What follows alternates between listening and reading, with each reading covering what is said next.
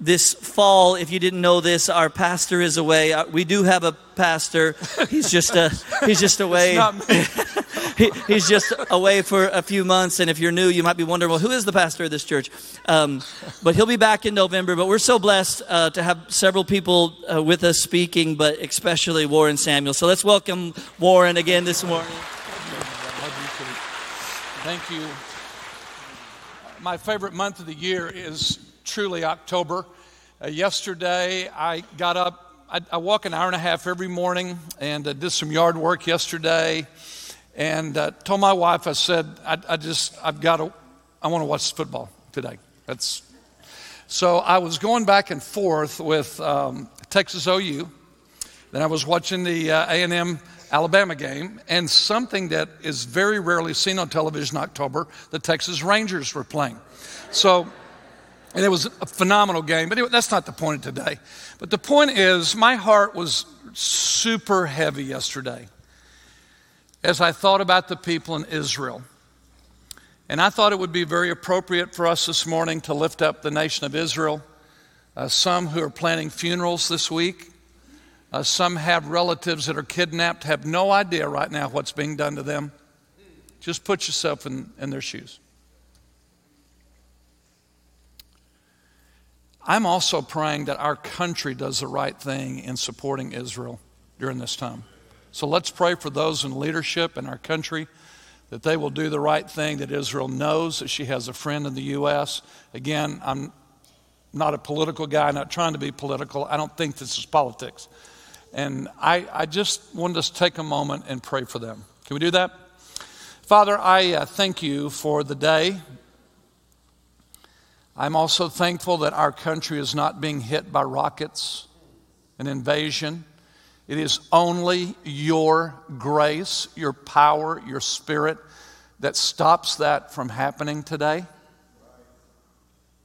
God, we're dependent upon you. The only hope for our country is you. Man is not the answer to our country's problems. You are the only answer, and we acknowledge that this morning. And we pray for our friends in Israel who are going through a very horrific time. And God, I want to ask, first of all, that you might use something that we cannot glory in to bring glory to yourself, that there might be a spiritual awakening in Israel, that you would open eyes to who Jesus is, and that you would draw massive numbers of people to yourself, and that truly there would be a revival that would break out, and that you might use something like this to open their eyes. I pray for our country, for its leaders, that we will do the right thing, oh God, as a nation, and that we would support them and encourage them during this horrific time. We ask this in Jesus' name. Amen. I know that when I tell you this, some of you are going to think this is the dumbest thing you've ever heard. Some of you are going to say, it's the most boring thing I've ever heard.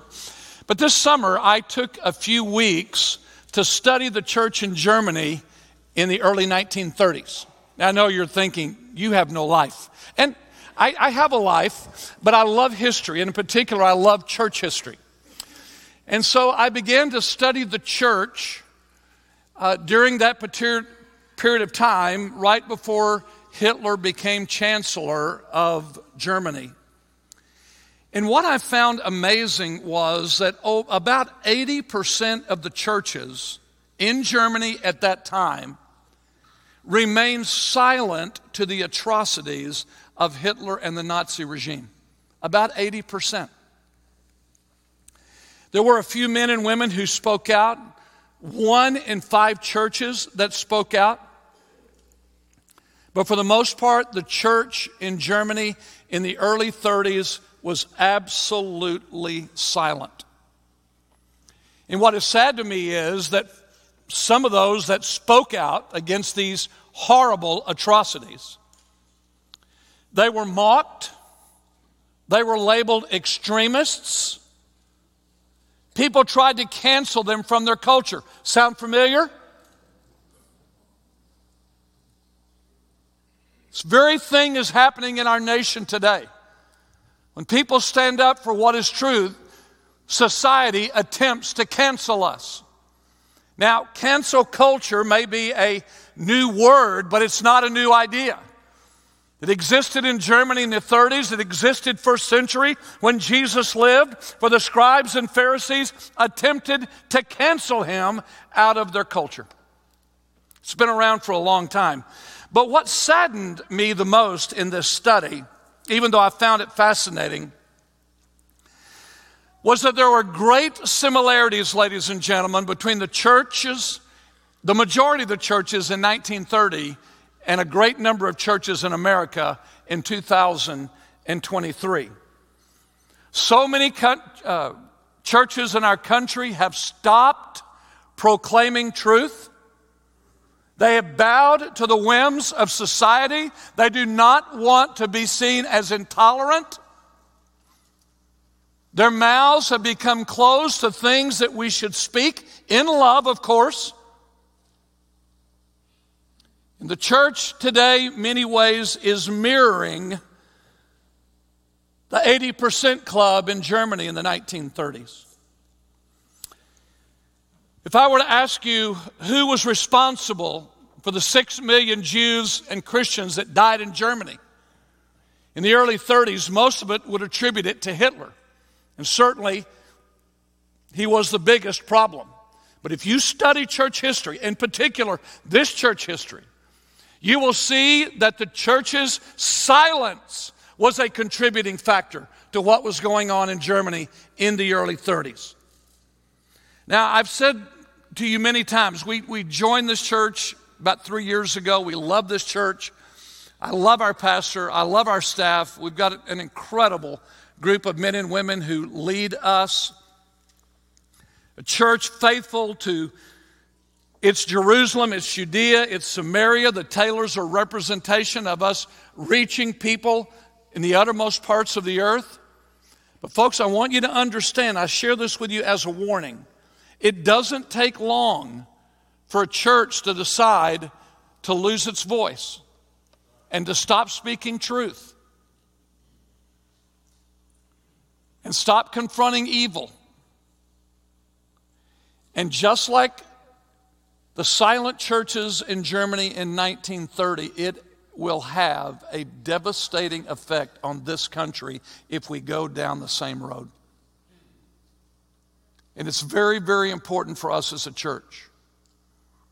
I look at Saul, who was one day God's anointed, and the next day he's consulting witches and throwing spears. We've got to keep on focus as a church if we're going to be what God created us to be. Eric Metaxas said, some have described the church as simply a movement or an institution.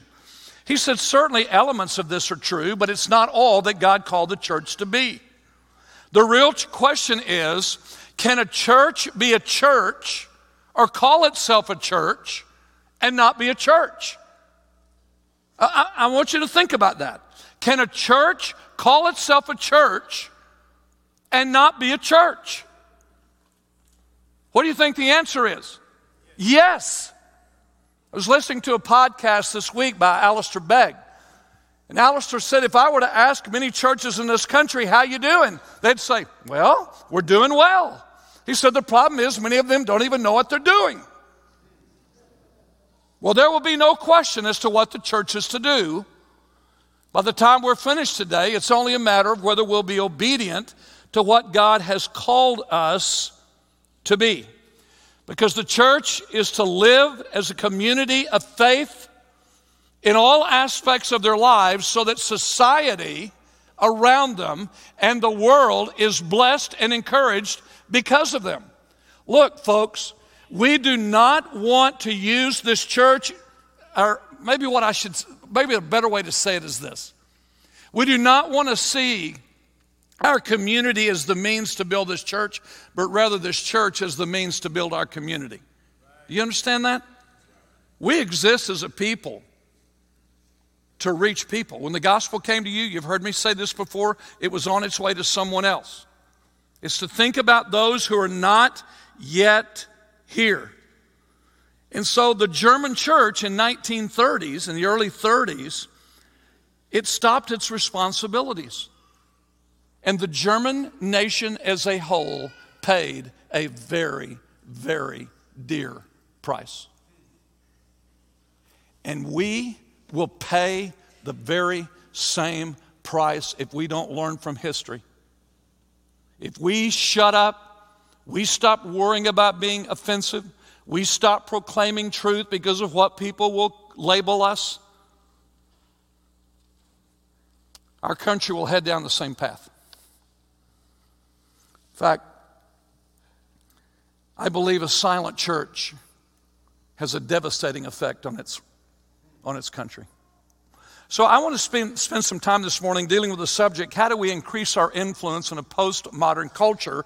Because certainly that's where we are today. If you have your Bibles, you should have turned with me over to the 5th chapter of the book of Matthew. Let me just say by way of background that the Jewish leaders of Jesus' day also were very passionate about their influence. But the problem is their definition of influence was much different than God's definition of influence. For most of the Jewish leaders, they sought influence for the purpose of power. They sought influence for the purpose of control. They saw influence as a way to line our pocketbooks. It's a very different definition than God ever designed for His bride. He designed His bride to influence culture. He did not create His bride to control its people. I read an article this week from a man who's left the church, says he's left the faith. I have no idea. I can't judge his heart. He just said, I want no more of it. And when they asked him why, he said this. He said, the church only exists to control people and to take their money. Now, there may be someone in this room that feels that very same way. You're here today because someone brought you here, and you say, well, all they want to do is control you, and they want your money. Well, I'm not telling you that that doesn't exist in some churches. It does not exist here. It doesn't. The purpose of influence is never for the purpose of control. That is a perversion of what God created the church to be, though I know in some places it does exist. The church was given by God to His people as an institution for the display not of man's glory, not of man's power, but of God's. And so would you stand with me this morning, and we're going to read together verses 13 through 16. So in honor of His word, would you stand and just simply read along silently as I read aloud. Jesus said, you are the salt of the earth. But if the salt has become tasteless, how is it made salty again? It's no longer good for anything except to be thrown out and trampled under the foot of man. You're the light of the world. A city set on a hill cannot be hidden, nor does anyone light a lamp and put it under a basket, but on the lampstand, and it gives light to all in the house. Let your light so shine before men in such a way that they may see your good works and glorify your Father who is in heaven. Father, please let your words fall upon fertile ears. And I pray this in Jesus' name. Amen. So John MacArthur makes a statement that Jesus begins this discourse with a presupposition. A presupposition is something that I say and I take for granted you understand what I mean. If I were to come through the doors right over here and I walked in and said, hey, I hope everybody brought their umbrellas today. What am I presupposing that you know? Thank you. You guys are so sharp. Yes, that it's raining outside, right? I didn't tell you it's raining, but I presuppose that you knew it was raining based on the fact I said, I hope you brought your umbrellas. Jesus in this text does not tell us that the world is dark, but he presupposes we understand that by the fact he calls us light. He doesn't say in the text that the world is decaying, but he presupposes that we understand that based on the fact he calls us salt. So he begins here with a presupposition. Then immediately he goes into his plan. There is no other plan. Let's look at it. Jesus said in verse 13, you are the salt of the earth. You see there the definite article, the, in front of salt. Then he says, you are the, definite article again, light of the world.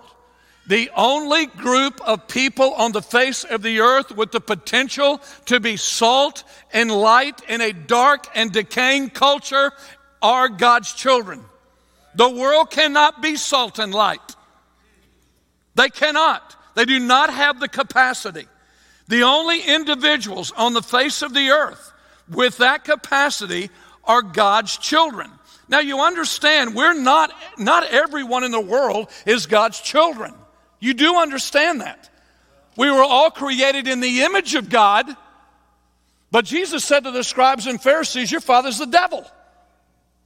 So understand that only those of us who know Christ, who've been born again, truly understand what it means to be salt and to be light. Now, since this follows the Beatitudes, you might think in reading the Beatitudes that what Jesus is calling for is for the church, for his children, to be separate.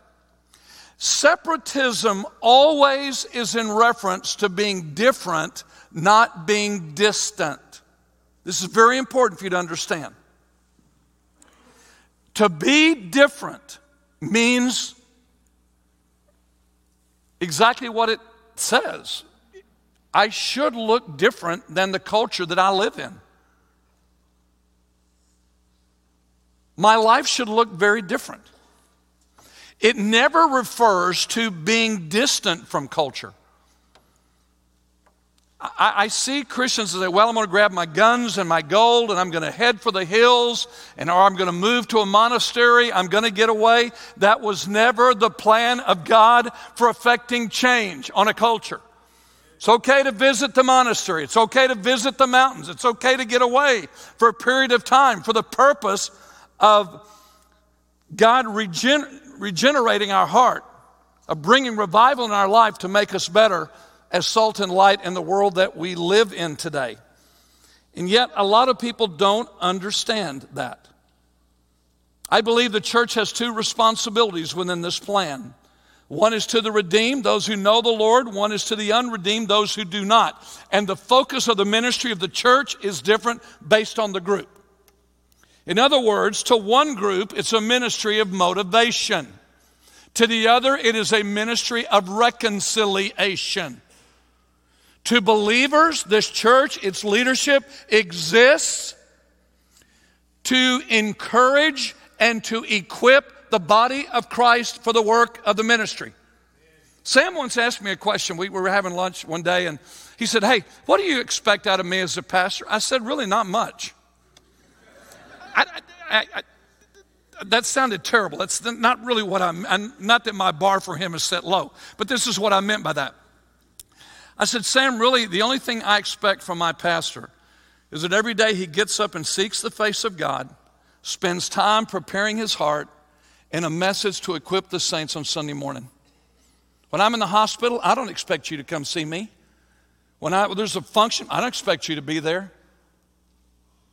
I said, all I expect is you love your family more than you love yourself. You love your God. You pray. You prepare for Sunday. That's his primary role, is to equip the saints for the work of the ministry and to encourage us. Folks, we get so wrapped up in our own little worlds. I met a guy when I was in my early 20s. He was in his late 80s, and he was nearing the end of his pastorate, of course.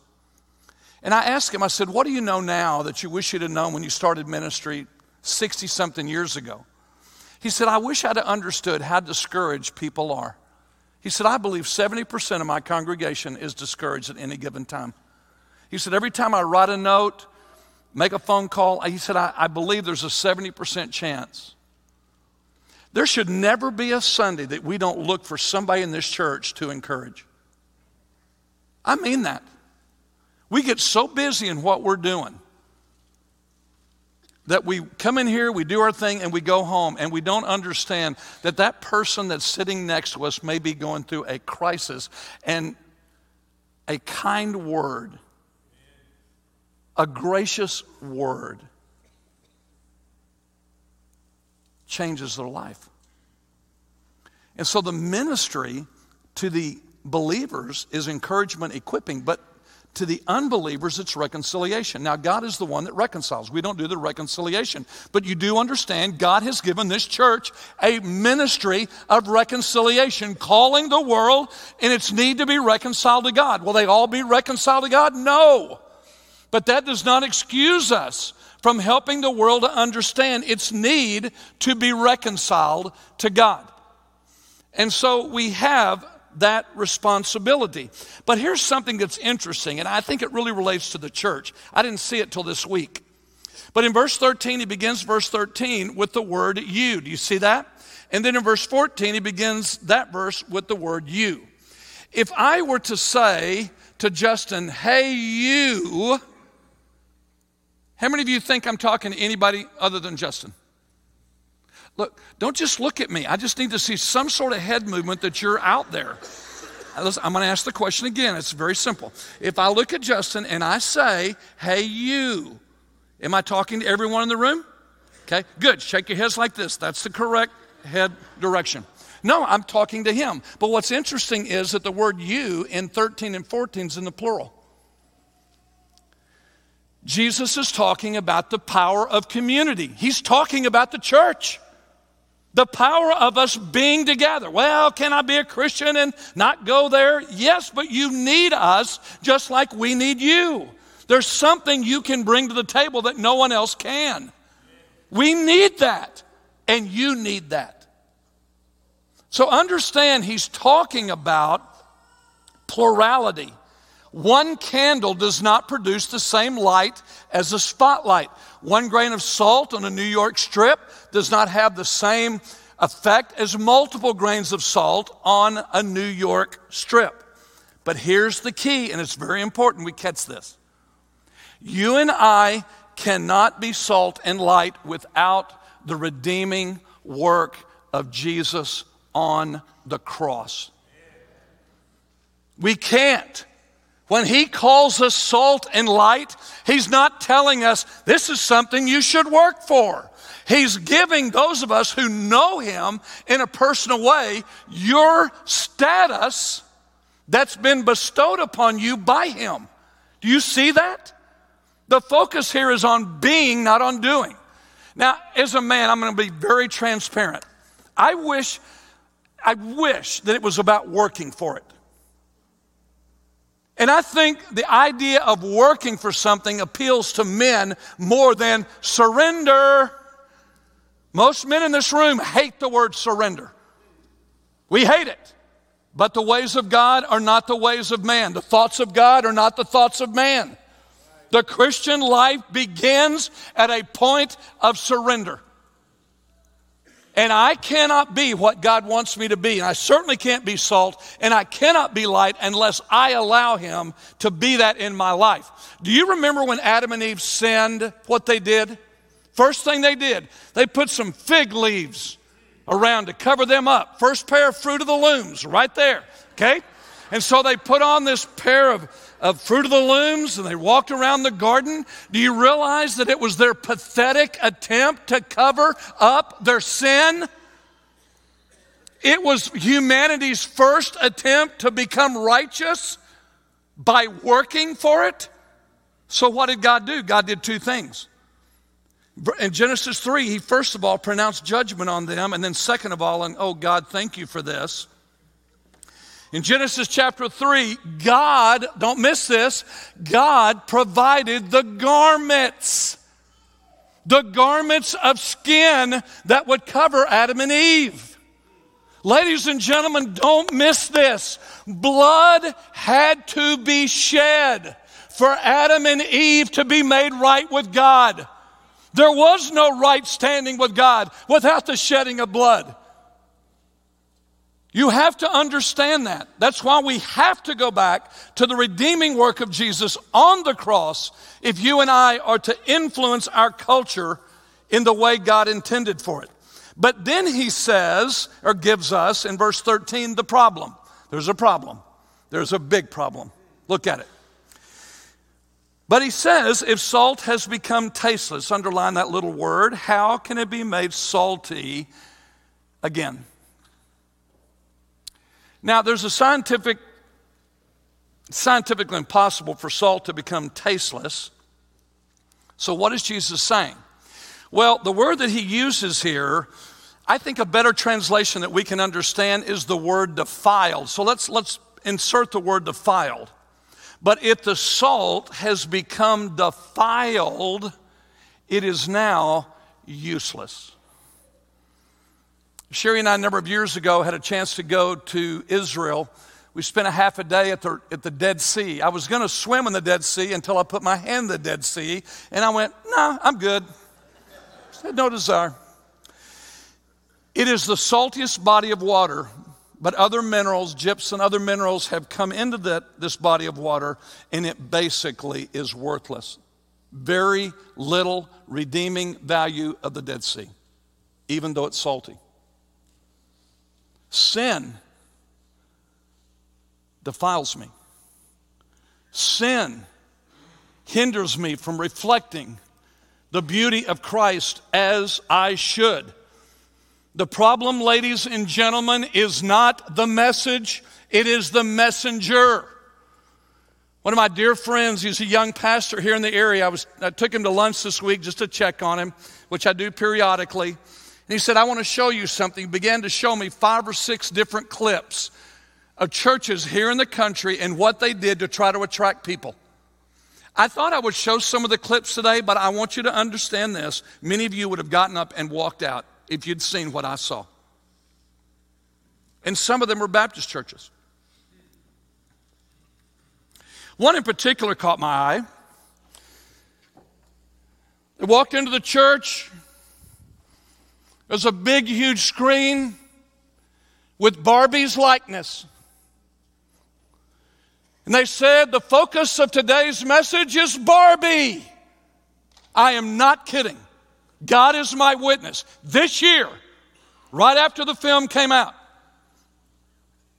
I thought to myself, did I miss something? I must have missed the verse that said, if Barbie is lifted up, I will draw men into myself. You know why so many churches are doing things like that? Because they don't believe the message is sufficient anymore. It has to be the gospel plus. That's like saying it has to be Jesus plus. Because we want to be palatable. We want to try to reach these seekers. Well, there's a difference between being a seeker-sensitive church, which our church is, and I love that, which means we're sensitive to people who walk in the door who don't know the Lord. We want them to feel loved. We want them to be encouraged. We want to try to point them to the gospel. But there is a seeker-centered church. There's a seeker-sensitive church. I believe ours is sensitive. But the seeker-centered church says, no, we're putting all the eggs in that basket. That's what we're all about, reaching the seeker. Do you understand? That's a segment of people the Bible said do not exist. The Bible says no man seeks God. Nobody is seeking God until the Spirit of God is drawing them to the Father. Does you understand that? To the lost person that God is not dealing with, the gospel is death. But to those of us who know Him, the gospel is life. It's life. It's life.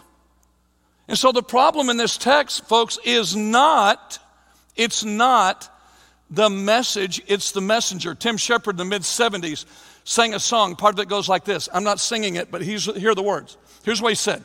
Superman I thought I was, so I tried to be, until one day I realized the kryptonite was me. What's going to keep the church from reaching its community is not the message, it potentially is the messenger. And then he gives us the purpose, and I'm finished, in verse 16. The purpose of all of this.